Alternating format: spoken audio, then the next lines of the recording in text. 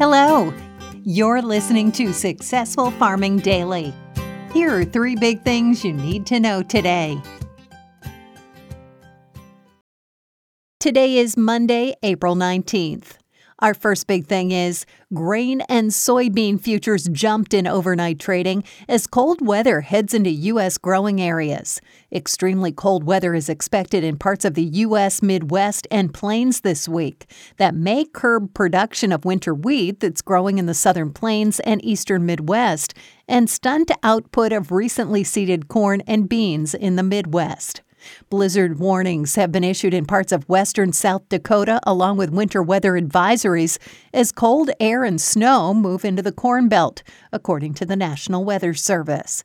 Freeze warnings abound in the southern plains, where hard red winter wheat is heading, and winter weather advisories and watches have been issued from West Texas northeast into southern Michigan, NWS weather maps show.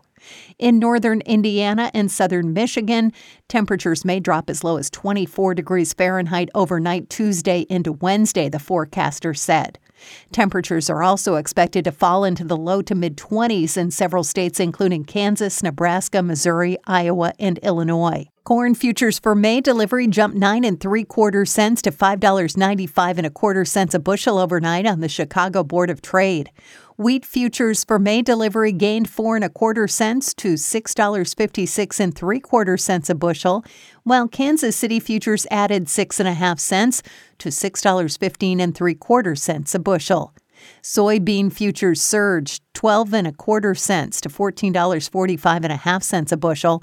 Soy meal added $2.80 to $405 a short ton, and soy oil gained 0.02 of a cent to 56.35 cents a pound. Next up, hedge funds and other large investors increased their net long positions or bets on higher prices on corn while reducing bullish bets on soybeans, according to the Commodity Futures Trading Commission. Investors in the 7 days that ended on April 13th increased their net longs in corn to 397,231 futures contracts, up from 379,642 contracts the previous week, the CFTC said in a report. That pushed bullish bets on corn to multi-year highs. Speculators, however, reduced their net long positions in soybeans to 130,313 futures contracts last week. That's down from 141,143 contracts a week earlier, and the smallest bullish position since the week that ended on August 25th, government data show.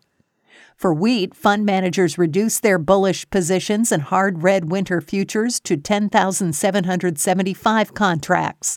That's down from 13,935 contracts a week earlier. Money managers increased their net short positions or bets on lower prices in soft red winter wheat last week to 19,163 futures contracts, the CFTC said in its report. That's up from 12,008 contracts a week earlier, the agency said. The weekly Commitment of Traders report from the Commodity Futures Trading Commission shows trader positions in futures markets. The report provides positions held by commercial traders or those using futures to hedge their physical assets. Non-commercial traders or money managers, also called large speculators, and non-reportables or small speculators. A net long position indicates more traders are betting on higher prices, while a net short position means more are betting futures will decline. And finally, hard freeze and freeze warnings have been issued for parts of the southern plains where hard red winter wheat is emerging from winter dormancy. In the Oklahoma and Texas panhandles, temperatures overnight are expected to drop as low as 24 degrees Fahrenheit, according to the National Weather Service. Winds of 30 to 40 miles an hour are expected, the agency said in a report early this morning. In southwestern Kansas, where a freeze warning has been issued for overnight into Tuesday morning, temperatures may drop as low as 23 degrees, the agency said. A freeze watch also is in effect for parts of Kansas, where temperatures as low as 27 degrees are possible.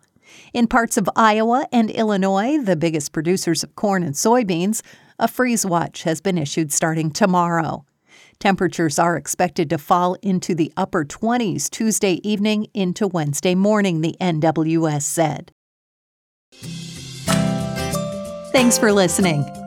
Follow more news on agriculture.com.